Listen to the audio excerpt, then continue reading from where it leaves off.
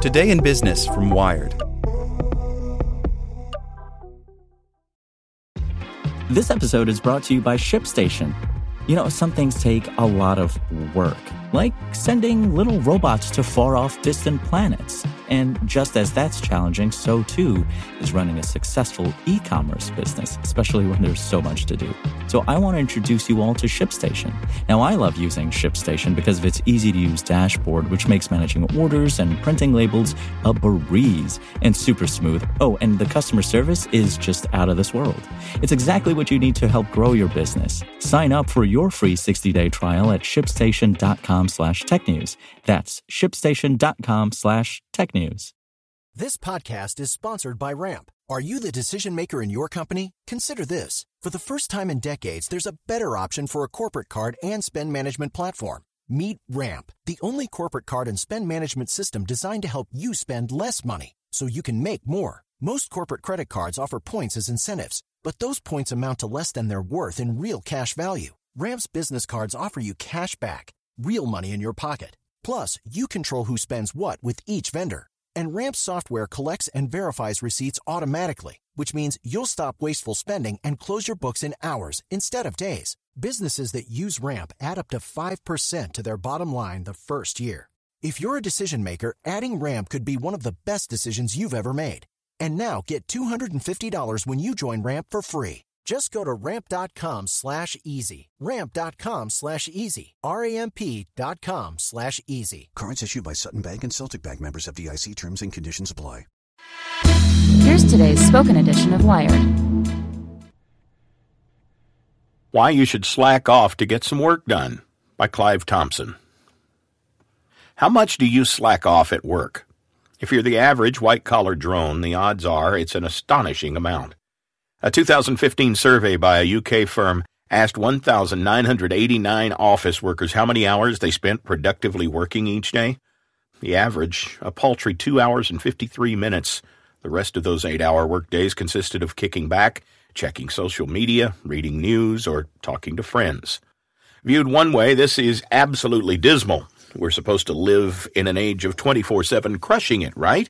We're the Adderall generation. Sleep is for the weak. But maybe these employees subconsciously understand something about the nature of work. Science is increasingly finding that there's enormous value in working much less each day and relaxing far more. It might even be the secret to true productivity. Consider the lives of some of history's most accomplished people.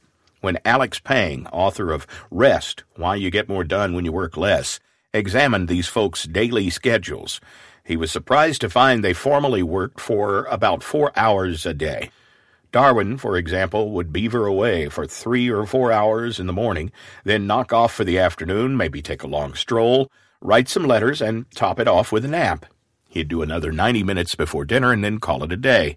Still, he cranked out On the Origin of Species, an imaginative breakthrough that transformed science.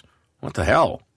It turned out that all these people went on long vacations and did hobbies, and their daily lives were a lot more leisurely than ours. Pang tells me. A 1951 study of scientists and technologists found the most productive ones worked 10 to 20 hours a week in the office, though they also worked some at home.